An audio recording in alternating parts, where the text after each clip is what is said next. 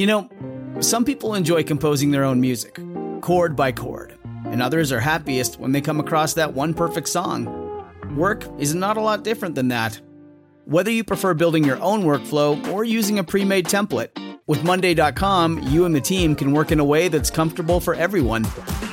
Tap the banner to go to Monday.com and build your own amazing workflow, or find an awesome template. No judgment.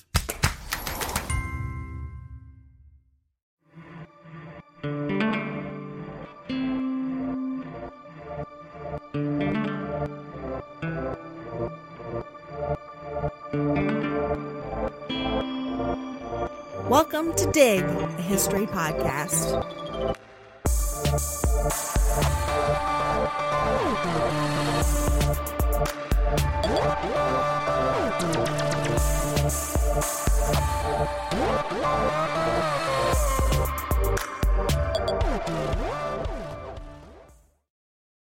In 1349, a 36-year-old Florentine man named Giovanni Boccaccio started work on what he believed was his masterpiece, a collection of novellas called the Decameron.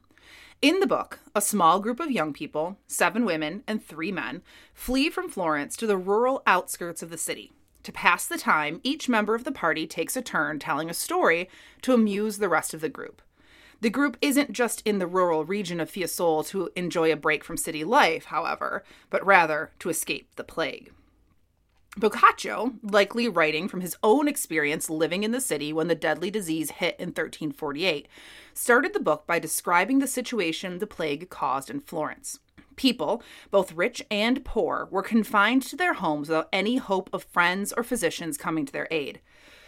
Boccaccio writes, quote, "Being confined to their own parts of the city, they fell ill in their thousands, and since they had no one to assist them or to attend to their needs, they inevitably perished, almost without exception. Many dropped dead in the open streets, both by day and night, and whilst a great many others, though dying in their own houses, drew their neighbors' attention to the fact more by the smell of their rotting corpses than by any other means.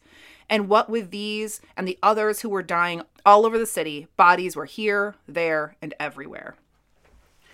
After a dead body was discovered, Boccaccio wrote, it was taken out of the house and simply left on the front doorstep until local men with a bier, which is sort of a flat cart, could come and take the body away. Quote, "It was by no means rare for more than one of these biers to be seen with 2 or 3 bodies upon them at a time. On the contrary, many were seen to contain a husband and wife, 2 or 3 brothers and sisters, a father and son, or some other pair of close relatives. At times it happened that 2 priests would be on their way to bury someone, holding a cross before them, only to find that bearers carrying 3 or 4 additional. Biers would fall in behind them, so that whereas the priests had thought they had only 1 burial to attend to, they in fact had 6 or 7, and sometimes more." What Boccaccio was describing wasn't just any epidemic. It was the Black Death, the virulent disease that had made its way from the lands of the Golden Horde in Eastern Europe to the Mediterranean ports of the Italian peninsula. The disease rampaged around Europe between 1347 and 1353, killing by some estimates as many as 60% of the British Isles and European continent. As we see in Boccaccio's descriptions of Florence during the first wave of the plague, the rate of death was overwhelming to graveyards and to priests performing funerals, yes, but it was also overwhelming to medicine, to social systems, and to religious structures. Families were thrown into chaos, the Catholic Church faced dissension in its ranks, and townships struggled to provide services and control infection. The sheer ubiquity of death even fostered an artistic genre, the danse macabre, which reminded young and old, rich and poor, healthy and sick alike, that all would be made equal in death. For this episode in our death series, what better topic than the Black Death itself? I'm Sarah. And I'm Avril. And we are your historians for this episode of Dig.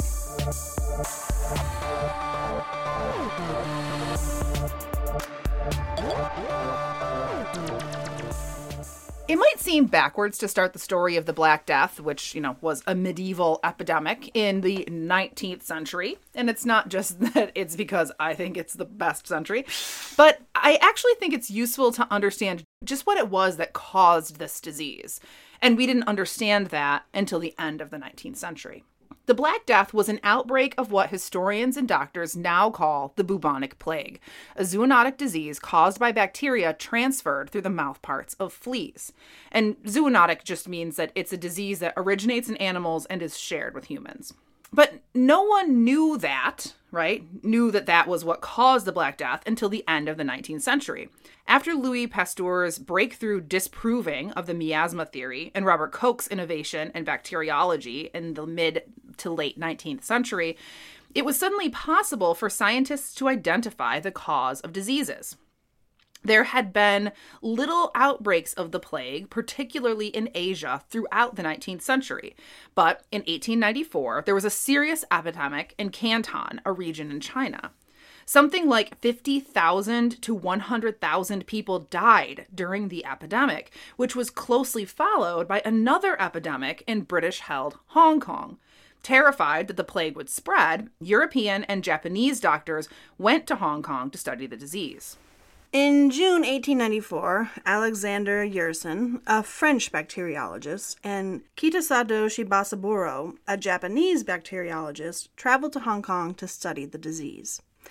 There had been suspicion about the fact that there had been a ton of dead black rats in Hong Kong in recent months, and Yersin and Shibasaburo suspected it might be connected to the outbreak.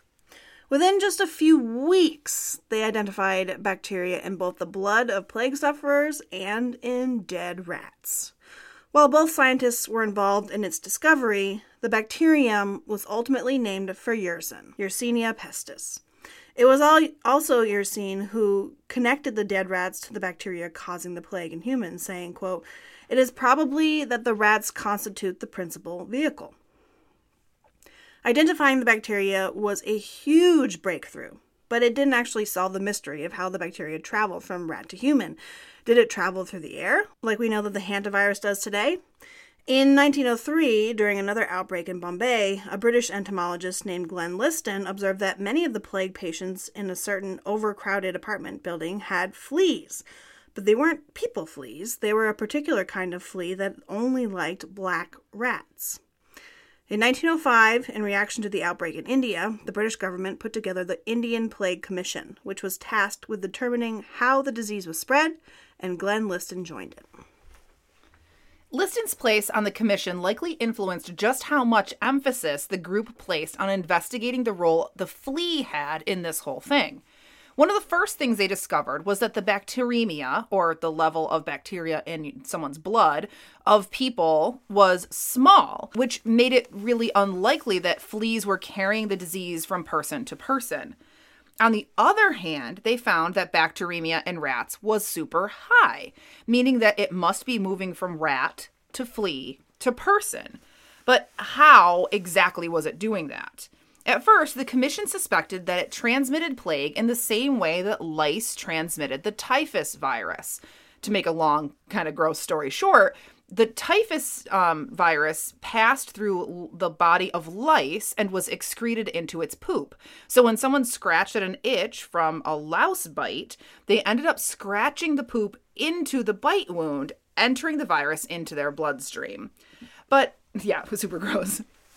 But the researchers found that while Yersinia pestis survived the journey through the flea's digestive system, it wasn't strong enough to do any harm after it was pooped out. Then they thought that maybe it was getting stuck on the flea's proboscis, the little, needly thing that bites you, right? Kind of like a mosquito. But the bacteria were so large that they didn't get stuck. Like they couldn't get stuck on there. Eventually, with very close study of flea digestive systems, the commission determined that what was happening was that a flea would drink blood from a rat, filling up its stomach. And yes, scientists, I know that it's not called a stomach. I'm just trying to make this simpler. Which would then be closed by a little flap. The flap keeps all that blood in the flea's tummy. Otherwise, it would all be shoved back out because the tummy is essentially under pressure, right? But the bacteria in the blood reproduce so quickly that it creates a kind of blockage. So later, when the flea goes to feed again, let's say this time on a human, it's forced to regurgitate just a little bit of that blockage in order to suck up more blood, which of course injects the bacteria and starts the infection. Avril's really grossed out right now. I hate fleas. So once it's in your bloodstream, the bacillus reproduces extremely rapidly, making the immune system just go haywire. Typically, the body would attempt to neutralize and isolate the germ into the lymphatic system, but the bacillus overwhelms the system, causing blood poisoning, which then causes a rapid onset high fever. As the body tries to isolate the germ into the lymph nodes, the nodes swell and swell and swell, causing what are called buboes, or extremely swollen lymph nodes. And that's why it's called the bubonic plague. See? These buboes are usually on the groin, but can also be in the armpits or the neck, depending on where the flea bites you. Right, so it's going to swell closest to the bite site. Mm-hmm. And typically, I think probably because they're fleas and they're not making it all the way up to your upper body, mm-hmm. they are really low. Those buboes are usually right in your groin. Mm-hmm. It's possible that if the lymphatic system is energetic enough, it can control the infection. But more often, the germ overloads the system. As your body tries to fight the infection, you get a raging fever, become increasingly weak, and generally become dehydrated and delirious. Within a couple of days, the person dies of septicemia. Depending on your health at the time of infection and your age, etc., without really strong antibiotics, you would typically die in about 7 to 10 days. This variant, the bubonic plague, is not all that contagious because it's not passed from person to person. For instance, it's not like the flu being passed as you cough or like Ebola passed through bodily fluids. Instead, it's almost always spread through the flea. It is possible for it to spread from human to human, but only under very certain situations. So like you'd have to come into direct contact with blood or pus. And the only people really who would be doing that is maybe a doctor who, say, tried to lance a bubo or something like that. Because it's not a disease that causes bleeding. Like you're not coughing up blood or like Ebola causes lots of bleeding and bodily fluids. This is not a disease that really does that. So the disease is really being spread from flea bites, not from interpersonal contact. Right. So the bubonic plague is the most common variant, but it can manifest in other ways. So septicemic plague occurs when the amount of bacteria delivered by the flea is particularly large, and it is able to multiply so quickly that it overloads the system, killing a patient within just a couple of days, without the time to develop buboes. Pneumonic plague occurs when the bacteria happens to collect in the lungs, where the bacillus infects the lung tissue, and like septicemic plague, it kills very rapidly. Pneumonic plague is highly contagious because it causes the victim to cough a lot, spreading the disease as it becomes airborne. But in most cases, it doesn't actually spread the disease much because the person is made so sick so quickly that they just don't have much opportunity to spread the disease. They die so fast, right? And just to be clear, these are all the same bacteria, the Yersinia pestis, but just different ways that it affects your body. Yeah, like different strains, sort of. So how do we know that the Black Death was this particular disease? Well, first of all, archaeologists and scientists have done in recent years extensive DNA studies on bodies in Black Death burial grounds and have proven the presence of Yersinia pestis genomes in those remains. In fact, one study published in the journal Cell, and I would list the authors here, but there are 32 co-authors, so I'm going to link that in the show notes. But this article in Cell reported that microbiologists discovered traces of Yersinia pestis in the bones of Bronze Age people who died around 5,000 years ago. But there's also strong evidence in written sources from the period of the Black Death. Louis Heiligen, a Flemish monk and musician, wrote that there were 3 forms of plague, describing with surprising accuracy the pneumonic, septicemic, and bubonic strains. So he's in the moment recognizing that there's these 3 different ways that it can manifest. A French friar wrote in 1360 that, quote, most who fell ill lasted little more than 2 or 3 days, but died suddenly as if in the midst of health. For someone who was healthy one day could be dead and buried the next. Lumps suddenly erupted in their armpits or groin, and their appearance was an infallible sign of death. Greek scholar Critobulus wrote that for those with plague in Constantinople, quote, the disease settles in the groin, a symptom that appears more or less clearly. To put it simply, the descriptions left by those who lived through it match up really well with symptoms that modern science attributes to Yersinia pestis. Then again, not all historians agree, right, as we are wont to do. Susan Scott and Christopher Duncan have theorized that the plague in England wasn't Yersinia pestis at all, but actually a hemorrhagic fever caused by a virus. And since English sources are a little more vague about symptoms than other sources, who knows, right?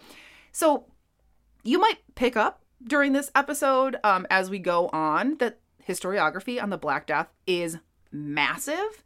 And there's tons of debate about everything. And it's not just between historians, it's also between archaeologists and microbiologists. So everything that I have in here, I've tried to give sort of the best possible interpretations. I consulted many different sources, including many primary sources, but everything is super hotly debated. So, anyway, now that we know what the plague is and how it spreads, we can finally start to explore the history of how bacteria-laden fleas cause those mass graves in places like Florence. The outbreak that historians now call the Black Death began its rampage across Europe in 1347, but as scientists have now proved, it existed for centuries before that. There's evidence of what seems like plague in the Bible, in 1 Samuel in the Old Testament, and the author describes a moment during the war between the Philistines and the Israelites where an epidemic raged. Quote, the head of the Lord was against the city, a very great destruction, and he smote the men of the city, both great and small, and they had emerods in their secret parts. The hand of God was very heavy there. Historians have debated the meaning of the word emerods here. Many Hebrew scholars have asserted that the word emerod in Hebrew, in conjunction with another word used with it, olaphim, means swelling. Since the swelling was in the private parts, or groin, and later in 1 Kings, there are descriptions of cities overrun with rodents, it has seemed pretty clear that these ancient cities were affected by the plague. Others suggested that it actually referred to hemorrhoids, specifically suggesting that the epidemic was actually a kind of dysentery that caused hemorrhoids.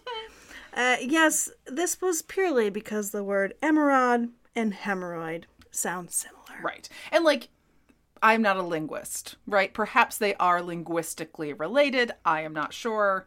But from what I could gather, it's because they sound similar.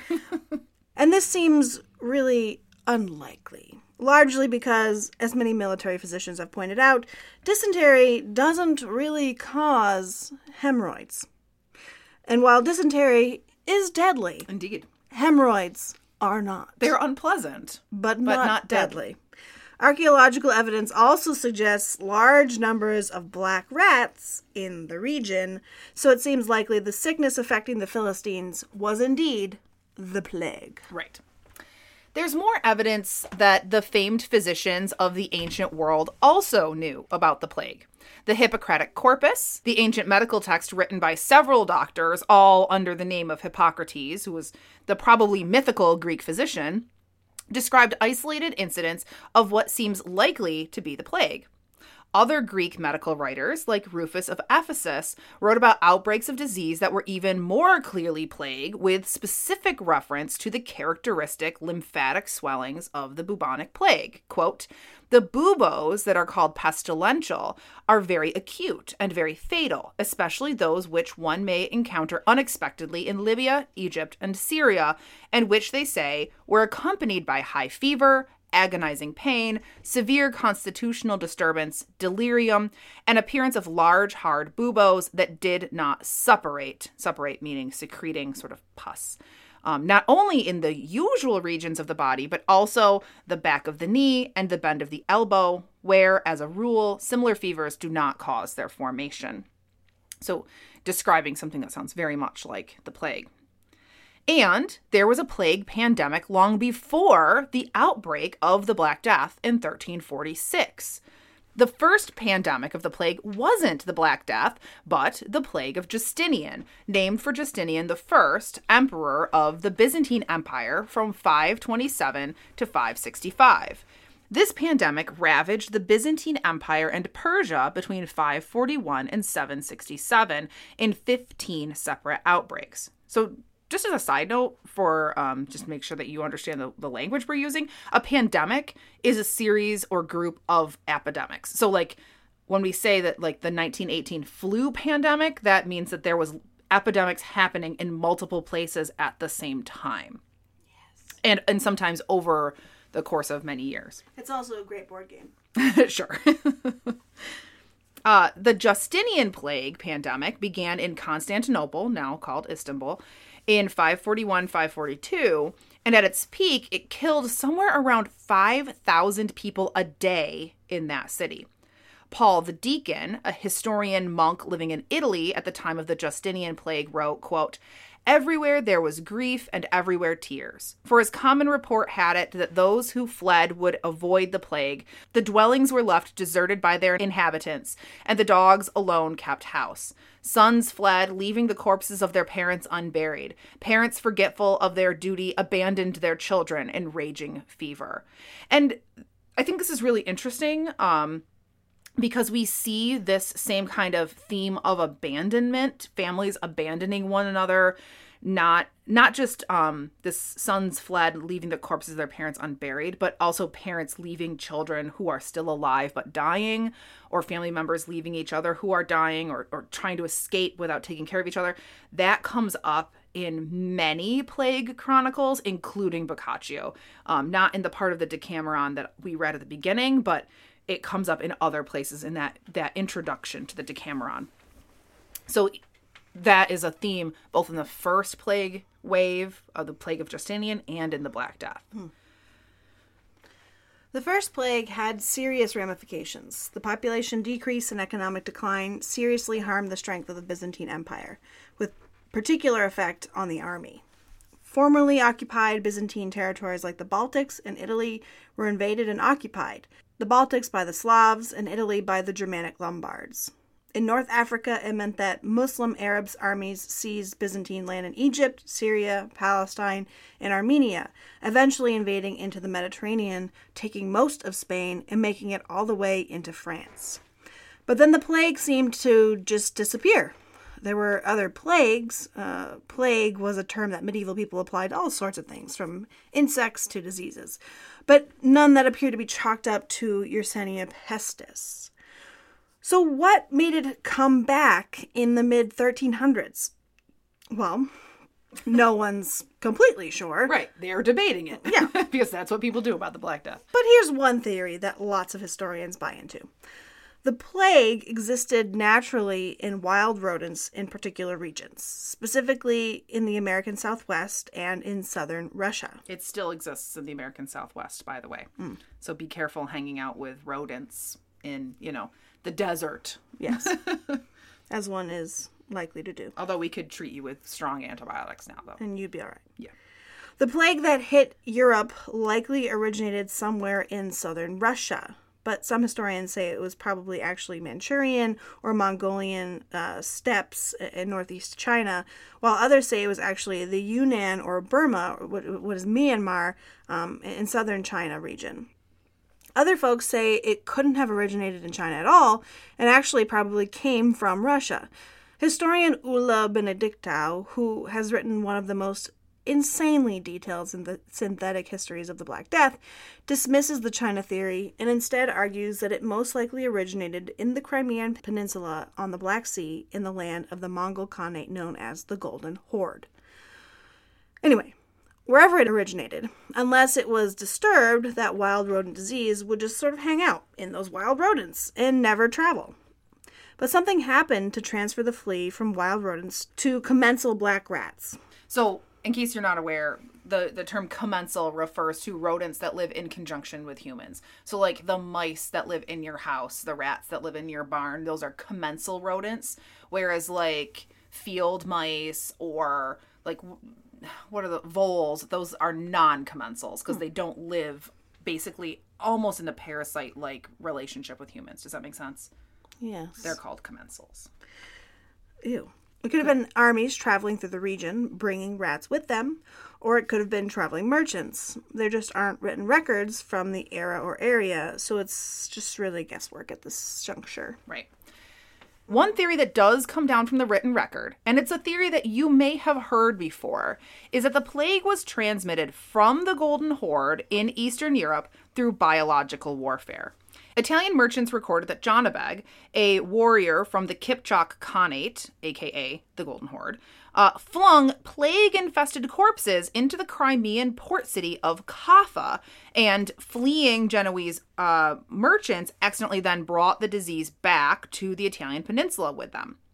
While it's definitely possible that this thing happened, Ulla Benedictau points out that the plague isn't really spread through contact with infected bodies. It's spread by the flea. And while the bodies might have had fleas on them, it's not likely that the number of fleas on those dead bodies could have had a big impact. But even more damning is that medieval people didn't know anything about bacteriology. So instead, they believed that the disease, or that disease in general, was spread by miasmas, or bad smells. This is going to be a major theme for the rest of the episode. So in order to believe that they were spreading the disease by using corpses and flinging them over the gates, they would have had to keep those dead bodies around until they got nice and decomposed and stinky, which seems like a great way to give yourself the plague, right? If you're like just keeping dead infected bodies just sitting around until they're nice and stinky and then touching them and, you know, loading them onto catapults, like it just seems really unlikely that they would think that this was a great plan. That's not to say that it never happened. More specifically, it's to say that that didn't spread the plague, even if it did happen, right? More likely, Benedictau says, it seems that the plague entered Kaffa with the commensal rats that accompanied the attacking horde. No need to fling bodies, right? Rats can just go wherever they want. And once the rats were in Kaffa, it seems like a no-brainer to believe that they also made their way onto Italian merchant ships loaded down with delicious grain. The departing Italian ships from Kaffa sailed through the Bosporus and anchored in Constantinople, bringing the plague with them. A historian later described the Black Death's first effects on the city, quote, "So incurable was the evil that neither any regularity of life nor any bodily strength could resist it. Strong and weak bodies were similarly carried away, and those best cared for died in the same manner as the poor. Those who could resist for 2 or 3 days had very violent fever at first, and disease in such cases attacking the head. They suffered from speechlessness and insensibility to all happenings, and then appeared as if sunken in a deep sleep. Then, if from time to time they came to themselves, they wanted to speak, but the tongue was hard to move, and they uttered inarticulate sounds because the nerves around the back part of the head were dead, and they died suddenly." Ugh. From Constantinople, ships traveled through the Sea of Marmara and the Aegean Sea to the Mediterranean, bringing the plague to cities all around the sea so that Sicily and Alexandria were hit at the same time in 1347. In the winter of 1348, it arrived in northern Italy. One account says that Genoa blocked its ports to try to keep it at bay, but ships arrived further west on the coast in Marseille, which seems to have been enough to get the disease into mainland Europe. It soon hopped the Alps into Central Europe, where it moved quickly on trade ships zipping around Europe's rivers.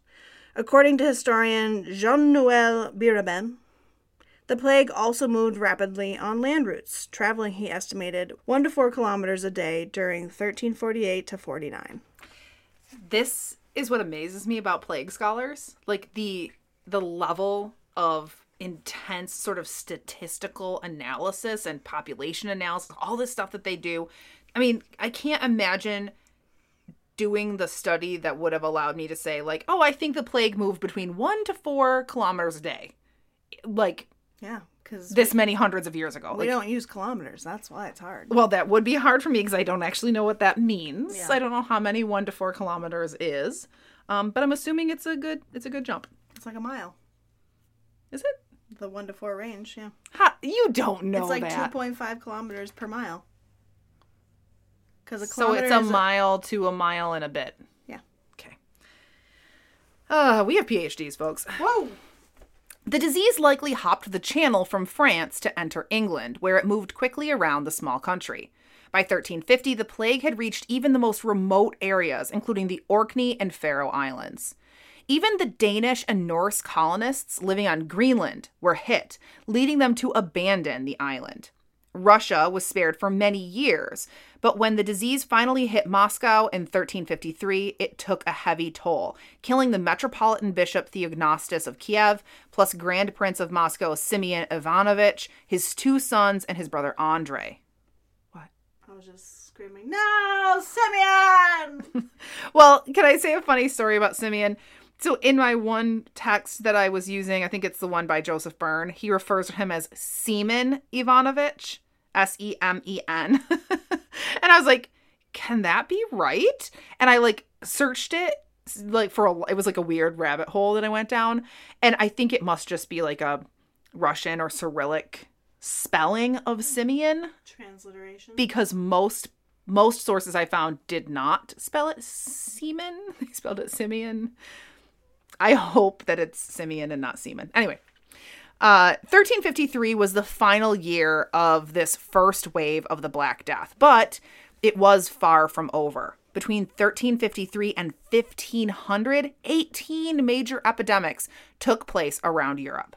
As Francesco Petrarch, poet of the Italian Renaissance, wrote in 1367, plague has been heard and read of in books, but no universal plague that would empty the world had ever been seen or heard of. This one has been invading all lands now for 20 years. Sometimes it stops in some places or lessens, but is never really gone.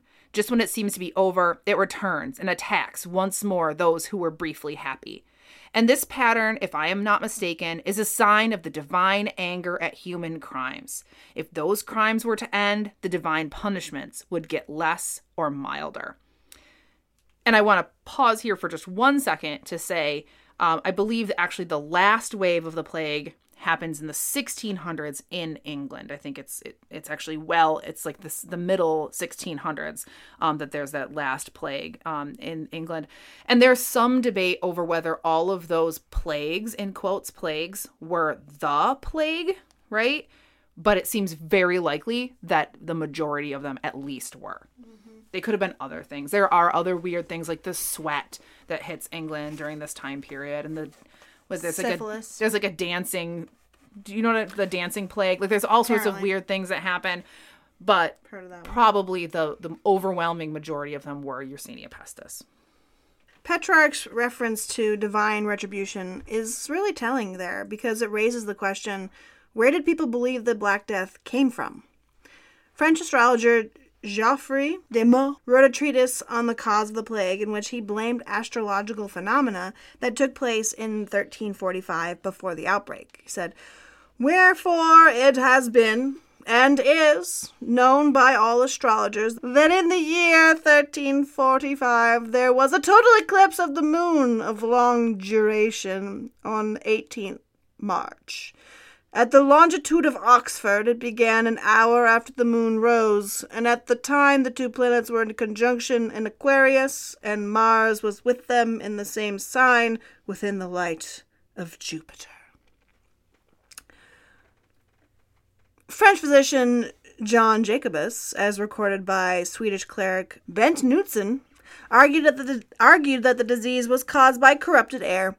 When environmental factors align, a hot sun, for instance, accompanied by a strong wind from a certain direction, foul air could spread disease. He said, "Sometimes it comes of dead carrion, or the corruption of standing waters in ditches or sloughs, or other corrupt places, and these things are sometimes universal and sometimes particular." I just want to jump in here because I think this is interesting because we know now that the quote unquote the corruption of standing water actually can spread disease, but how does standing water spread disease, Avril? By drinking it. Well, yeah, but you're probably not gonna, well, yes. Typically, you're not going to be drinking out of an old stagnant puddle, but what do puddles foster? Mosquitoes, right, which will spread disease. This was a lesson, and I didn't like it. So you'll see little glimmers of real things, like real science in some of these sources. They're just obviously interpreting through their 1300s brains. Yes. Jacobus calls this insipid, inspissated air, or air that was thick. When that thick air gathered over a person, it corrupted the spirits of man, causing, among other things, swellings. Jacobus also tried to explain why some people were infected while others weren't by linking this bad air to the humoral theory. As a quick reminder, the humoral theory was the idea that the body contained 4 humors that had to be kept in balance: blood, phlegm, black bile, and yellow bile. According to Jacobus, people who ran hot and dry in their humoral balance tended to have large, open pores, which allowed more miasma in. Yep, so we see sort of a coming together of these different medical theories. Others agreed that it was miasma, but believed that the miasma didn't just come from something normal, like rotting carcasses. It actually came from the center of the earth. One anonymous German writer wrote that the plague was caused by, quote, a corrupt and poisonous earthly exhalation. He believed that the earth was full of fumes, which he actually says batter against the sides of the earth, trying to get out. When air gets trapped in the earth, it, quote, becomes so corrupted that it constitutes a potent poison to men. Earthquakes released these terrible vapors, causing disease. To explain why the rich became sick less frequently than the poor, which is not probably actually very accurate, because I think that rich and poor died sort of at the same, more or less the same rates. He said that rich people ate good hot food and lots of wine, which filled them with fumes, leaving no room for poisonous earth fumes. Toot fumes. Correct. That's how I interpret it. Yeah. Poor people, without access to such fume-producing foods, had plenty of fume space inside them and therefore got more easily infected. So while this guy's theory is bonkers, it demonstrates that the prevailing theory of infection was the miasma theory, an idea that would last well into the 19th century. And you see this even in the guy who's talking about astrology. It's because this, you know, the phases of the moon or whatever, the Aquarius thing, affected miasmas that were created, right? There was this linkage between the movement of the planets and miasmas. Like, miasma is really the dominant theory. But the miasma theory wasn't enough for some people. Whether it was corrupted air or nasty earth burps, it must have had a deeper cause. And for many people, that deeper cause was the wrath of God. An anonymous poem written sometime in the 14th century decried sin as the ultimate cause of the pestilence. See how England mourns, drenched in tears. The people, stained by sin, quake with grief. Plague is killing men and beasts. Why? Because vices rule unchallenged here. Alas, the whole world is now given over to spite. Where can a kind heart be found among the people? No one thinks of the crucified Christ, and therefore the people perish as a token of vengeance. Romantic. Heinrich von Herford, a friar from Westphalia, which is in Germany, blamed the clergy for indulging their own vices instead of doing their best to be humble and godly pastors. He said, "Look at all these abbots, priors, wardens, masters, lectors, provosts, and canons, and groan.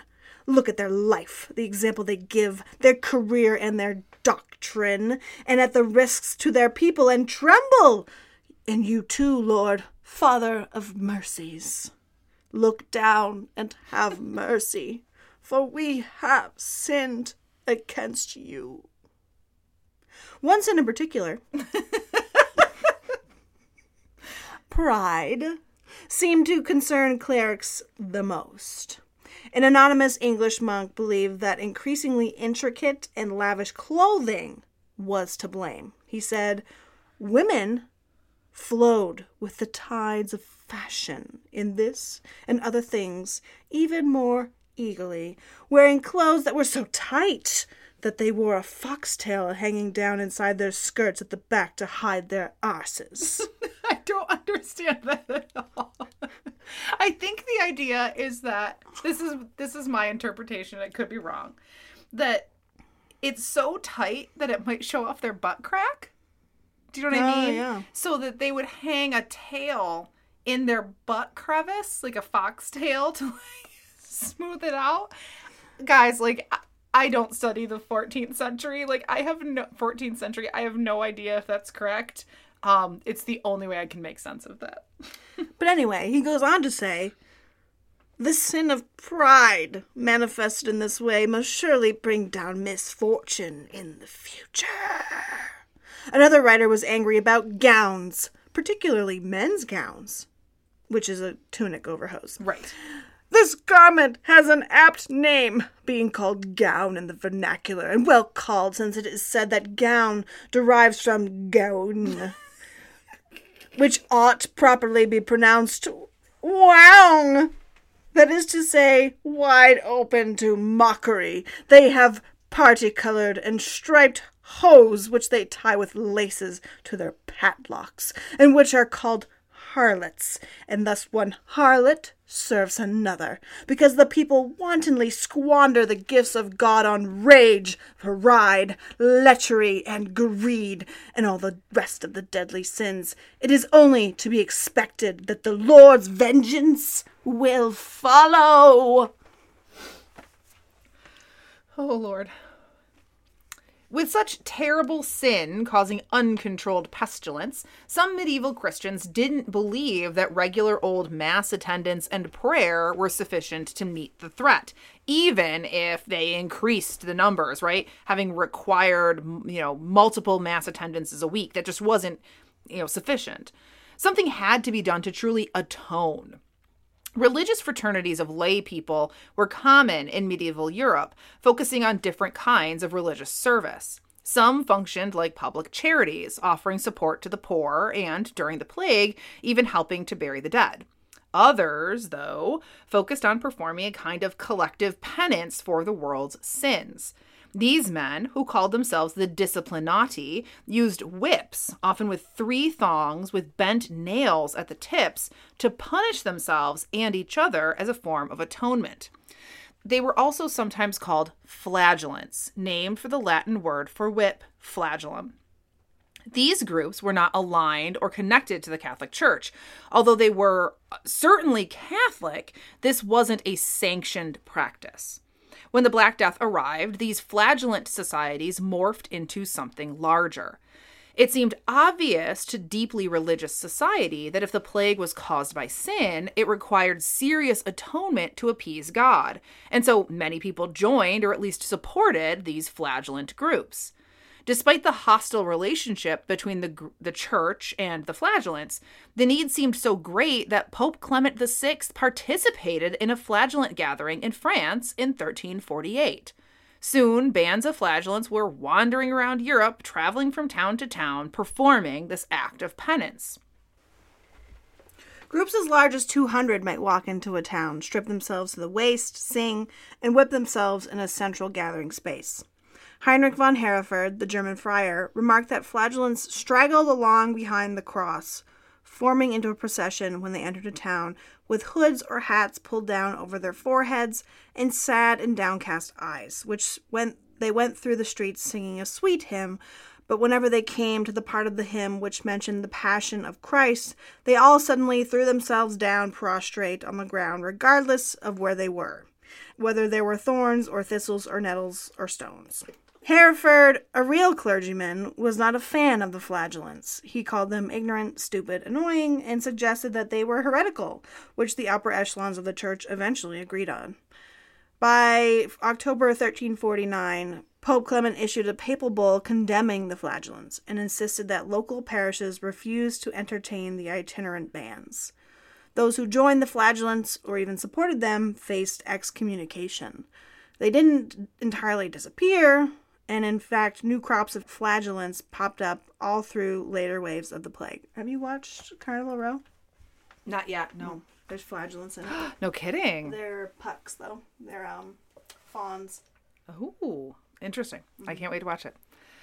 Not unrelated to the belief that the plague was a result of rampant sin, many Catholic Europeans believed that a perceived enemy of Christianity might be to blame: the Jews. While the position of the Catholic Church was officially to support and protect European Jews, many Catholics felt that Jews were a kind of enemy as the, quote, killers of Christ. Which is bullshit, but still. It didn't seem like a stretch for these Catholics that Jews, who they didn't want in their society anyway, might be the culprits for the plague outbreak. Hermann Gigas, another German friar, discusses the causes of the plague this way, quote, "Some say it was brought about by corruption of the air. Others that the Jews planned to wipe out all the Christians with poison and had poisoned wells and springs everywhere.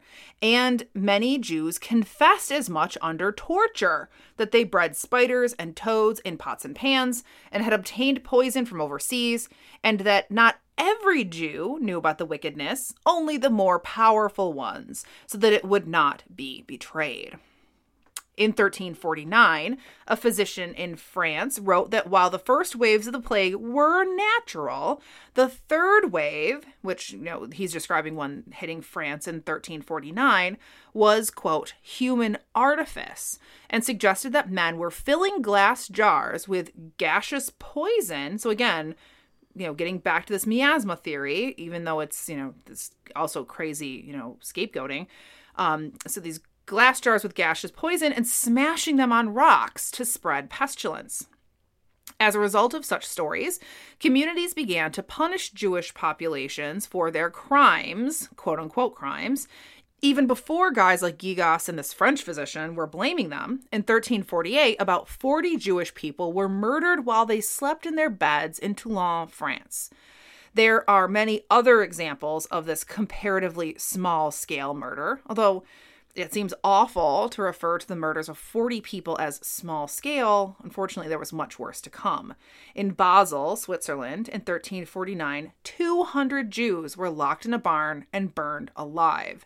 In Strasbourg, in the Alsace-Lorraine region on the border of France and Germany, 900 Jews were burned alive and another 900 expelled from the city, effectively removing all Jews from the region.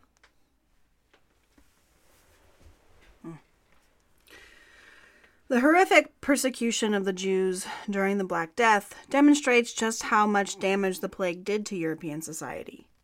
Not to say that Christians were excellent to Jews beforehand, but this particularly catastrophic moment certainly shows how desperate and angry people were in the face of unexplainable and uncontrollable disease.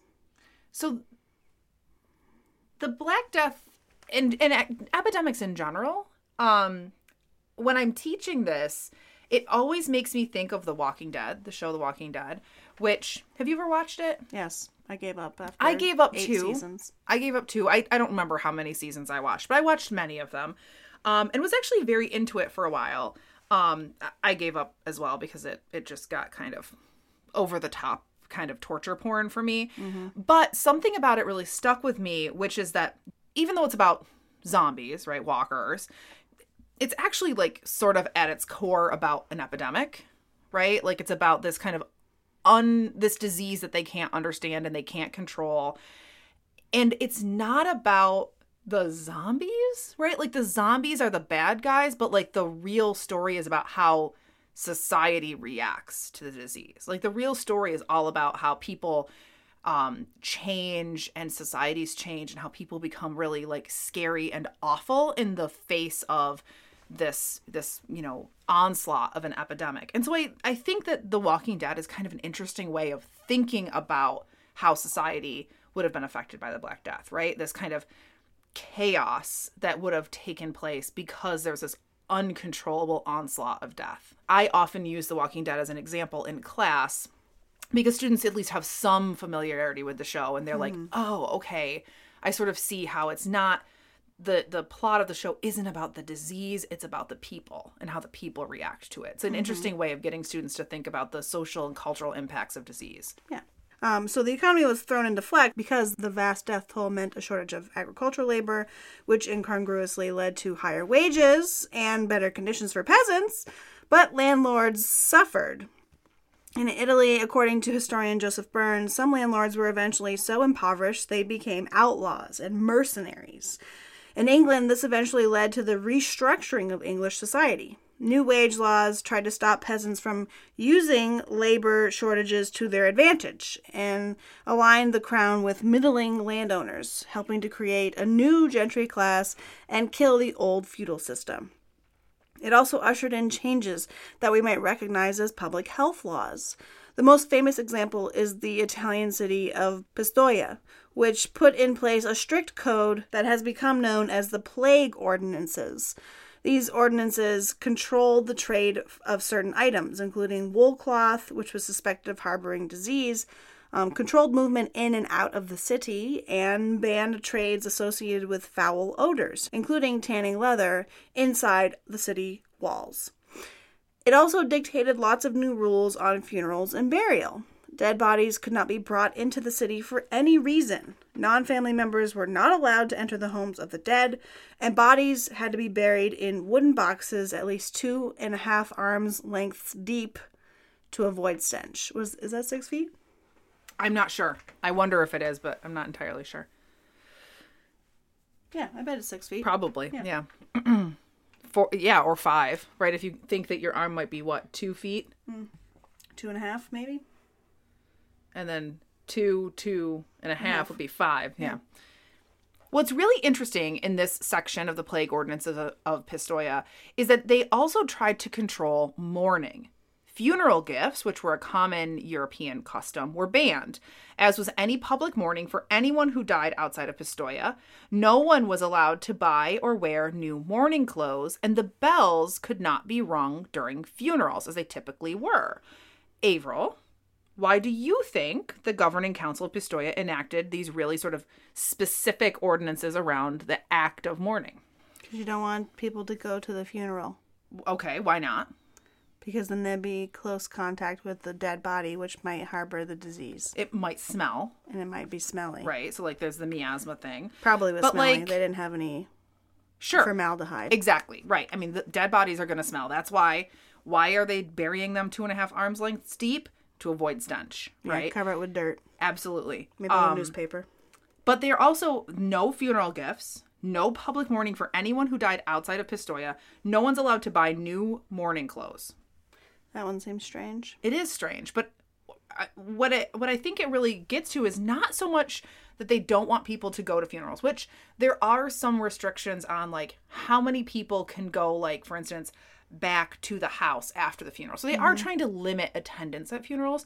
But what this is really about is if they were ringing the bells like they do traditionally during a funeral, how much do you think those bells would be ringing? All day, constantly, all night. Yeah. Constantly, constant bell ringing. Yeah. If you had to go out as custom would dictate normally and buy new mourning clothes, if your husband died, if your father died, if your uncle died, right, you would be broke. So they passed these ordinances in the middle of the plague, not after the plague. Oh, right. Okay. It's while it's still affecting the city. So it's to alleviate the infrastructure in the people of the city. Sort of, yeah. It's basically trying to say, funerals are getting out of control because it's happening so often, we can't keep up with the funeral gifts. We can't keep up with the mourning clothes. We can't have the bells ringing constantly because it is destroying morale. Yeah. If you have bells ringing constantly to indicate funerals, then that is just driving home to everyone that everyone is dying. Everybody's dead. Everybody's dead. Bring out your dead. Yeah, exactly. Bring out your dead. So I think that that's one of the most telling parts of the plague ordinances because it's getting at this attempt to control more than just public health, but also sort of the public reaction to the epidemic. The heavy presence of death, of course, made the biggest impact. Death was everywhere all the time. One Englishman, thinking back on the plague as an elderly man, stated that, quote, "At the time of the first great pestilence, the servants of William Wingrave, then rector," this guy was one of those servants, so he's talking about this experience in the third person, went with a cart to Templeton to bring back the bodies of the dead by night for burial at Withridge.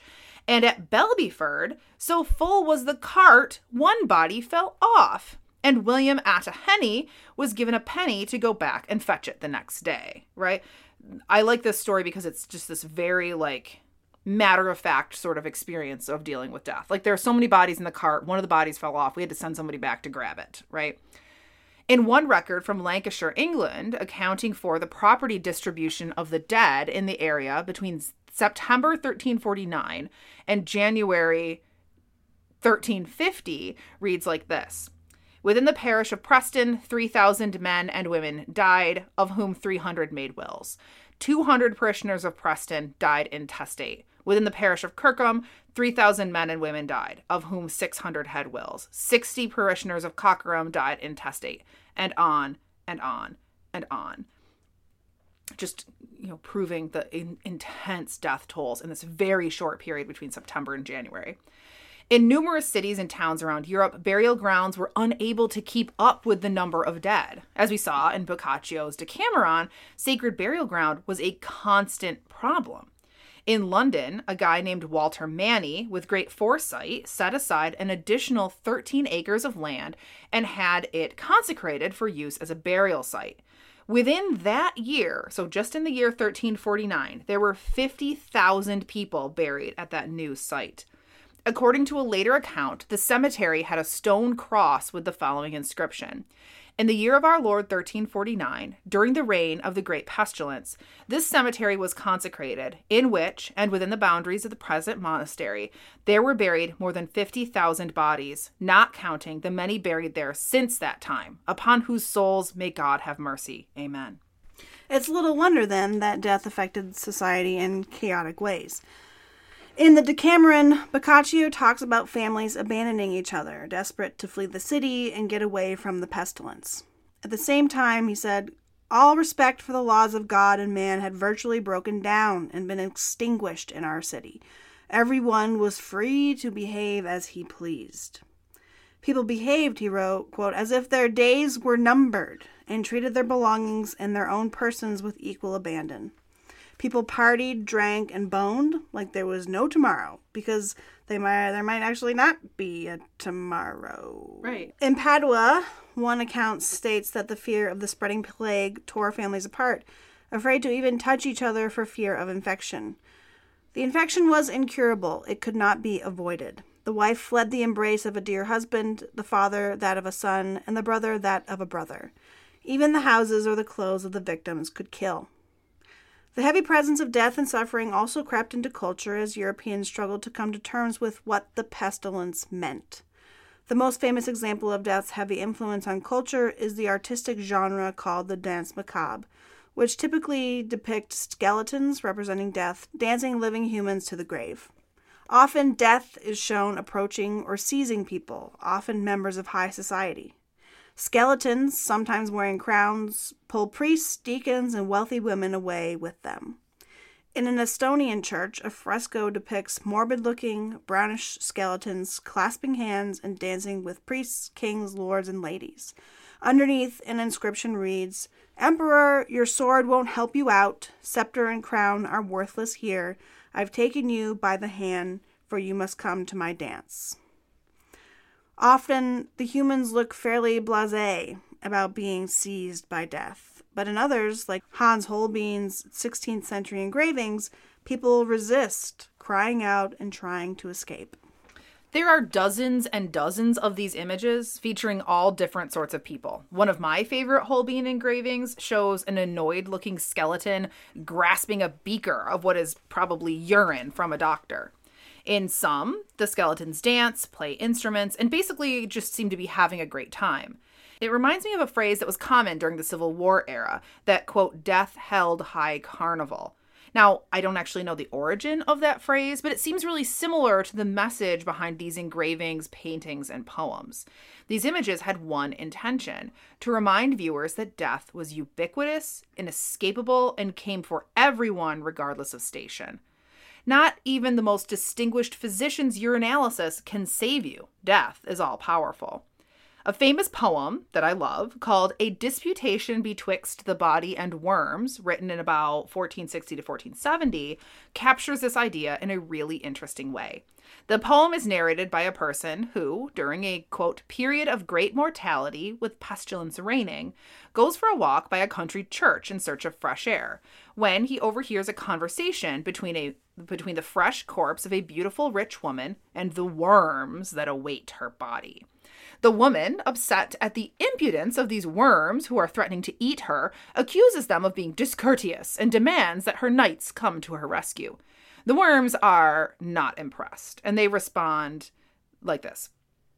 What should they do, the knights? We want to hear. We dread them not, nor fear their moans, for we've to the uttermost made good cheer, with all that were mighty, who've left their thrones before this time, having received their bones. All of them, conquerors, emperors, kings, lords, both over temporal and spiritual things. All the 9 worthy, Alexander the Great, Judas Maccabeus and David of old, Caesar and Hector and Guinevere's mate, Godfrey and Joshua and Charlemagne bold, with all Trojan knights, each with honor untold, and beautiful Helen, so fair of visage, Polyxena, Lucrece, and Dido of Carthage. These and more were your equal in looks, yet dared they not to stir or move once we possession of them took. For all venomous worms it does behoove to do this labor, as soon they'll prove. With us to stay they're fully set, they'll waste and devour you utterly yet. And while this poem is a little tongue-in-cheek, its message was intended as a warning. Death is all around us and will claim us all, no matter how rich, poor, powerful, or plain.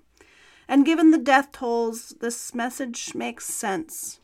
It's very difficult to get a good statistic of the plague's toll because of the complexities of record-keeping across regions. But historians currently seem to agree somewhere around 1/3 to 1/2 of Europeans' population died. If anything, historian Joseph Burns says, these estimates have increased in recent years. In England, historian Christopher Dyer has asserted half of the English population died in 1348 to 49. Ulla Benedictau estimates that Norway lost 64% of its population between 1300 and 1500 and wouldn't return to its pre-plague population for another century.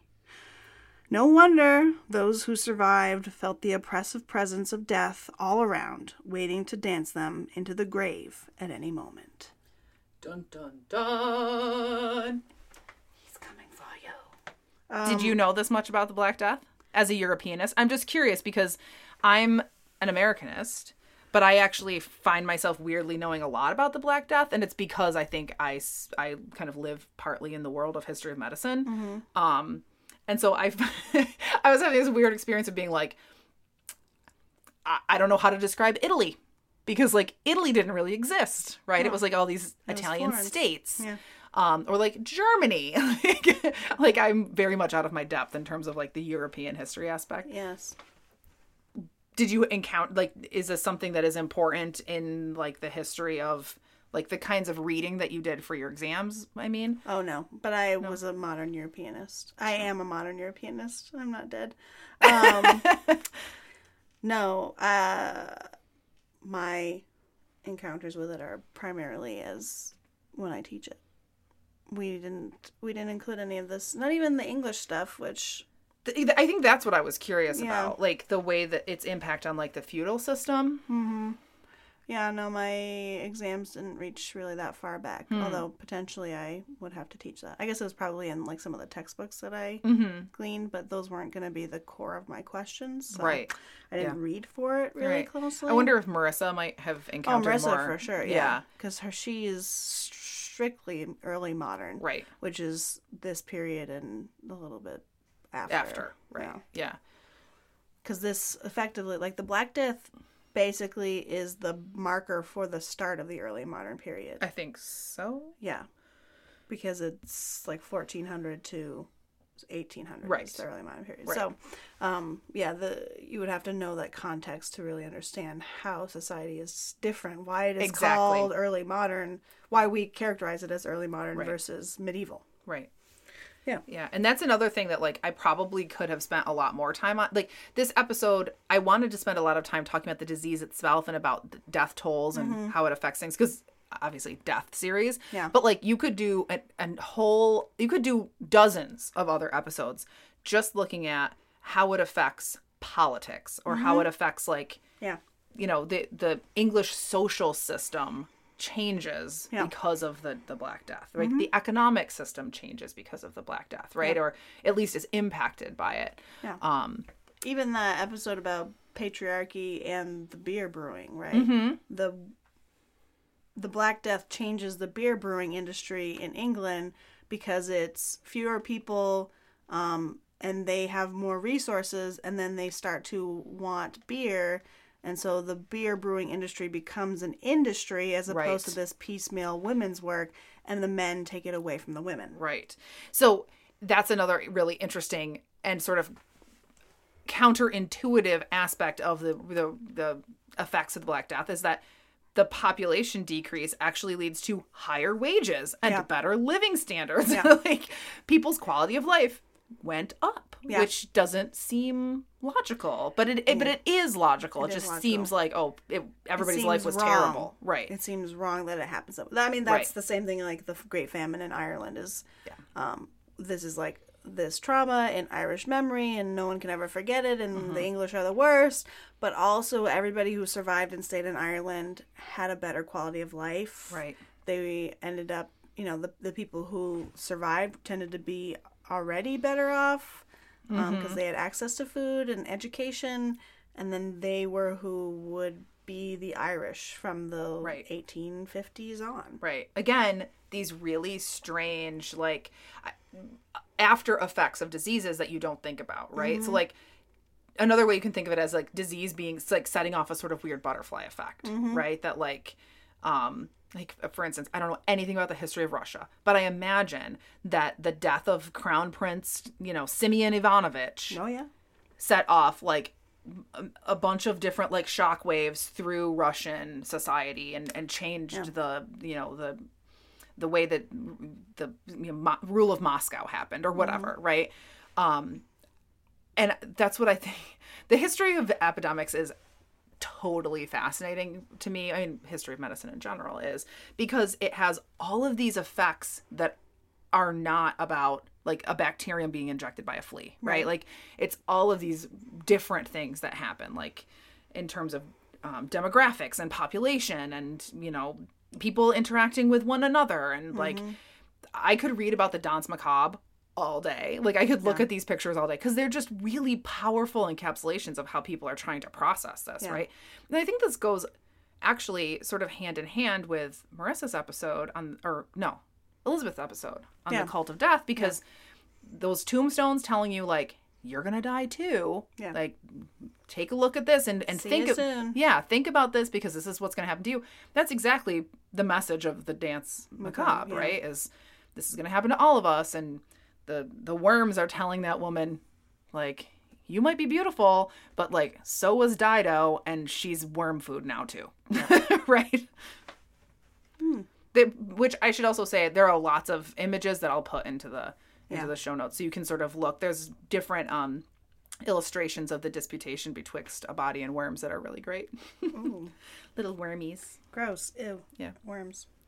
Before we sign off, we want to give a big thank you to our Patreon supporters, particularly our auger and excavator level patrons, Peggy, Danielle, Colin, Maggie, Iris, our newest patron. Thank you, Iris. And Chris.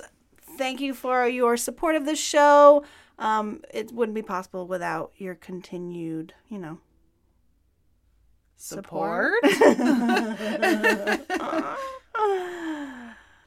You can follow us on Facebook and Twitter. We're at dig_history on Twitter, and we have just a regular Facebook in our Dig History Pod Squad for those of you who are true fans and want to be among us like we are regular people. Want to hang out with us more. Yes.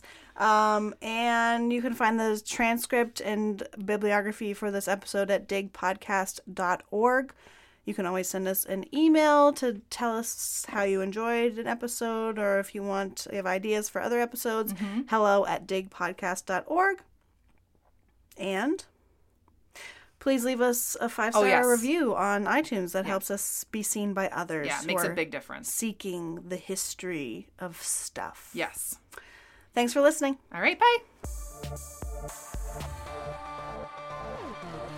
This podcast was produced by the historians of Dig, Elizabeth Garner Mazurek, Sarah Hanley Cousins, Marissa Rhodes, and me, Avril Earls. Thanks for listening. The departing Italian ships from Kaffa sailed through the Bosporus and anchored in Constantinople. Do you know how much Google Earthing I had to do to write this episode? to figure out where they are. I forgot the name of the Bosphorus.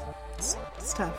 And I was like, wait, there's got to be a name. Because I'm looking at the map. I was like, there's got to be a name for that strait, right? So I'm Googling, like, strait between Black Sea at Constantinople. And I was like, there it is. oh, Dr. McGuire would be so He would be very disappointed in me. Yeah, he would. I was like, I don't know where the hell. Like, the Sea of Marmara. I've never even heard of that before. That just means the sea of the sea of the sea.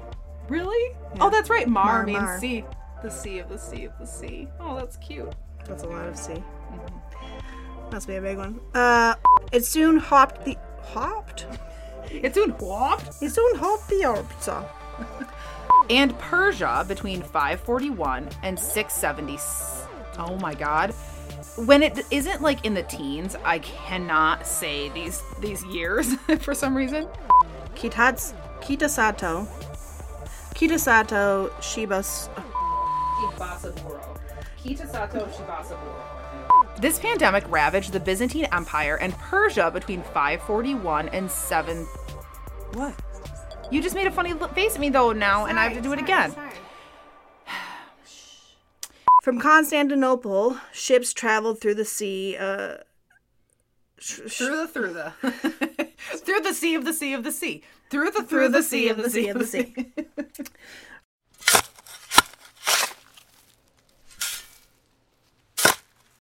When you need mealtime inspiration, it's worth shopping Kroger, where you'll find over 30,000 mouth-watering choices that excite your inner foodie. And no matter what tasty choice you make, you'll enjoy our everyday low prices, plus extra ways to save, like digital coupons worth over $600 each week. You can also save up to $1 off per gallon at the pump with fuel points. More savings and more inspiring flavors make shopping Kroger worth it every time. Kroger, fresh for everyone. Fuel restrictions apply.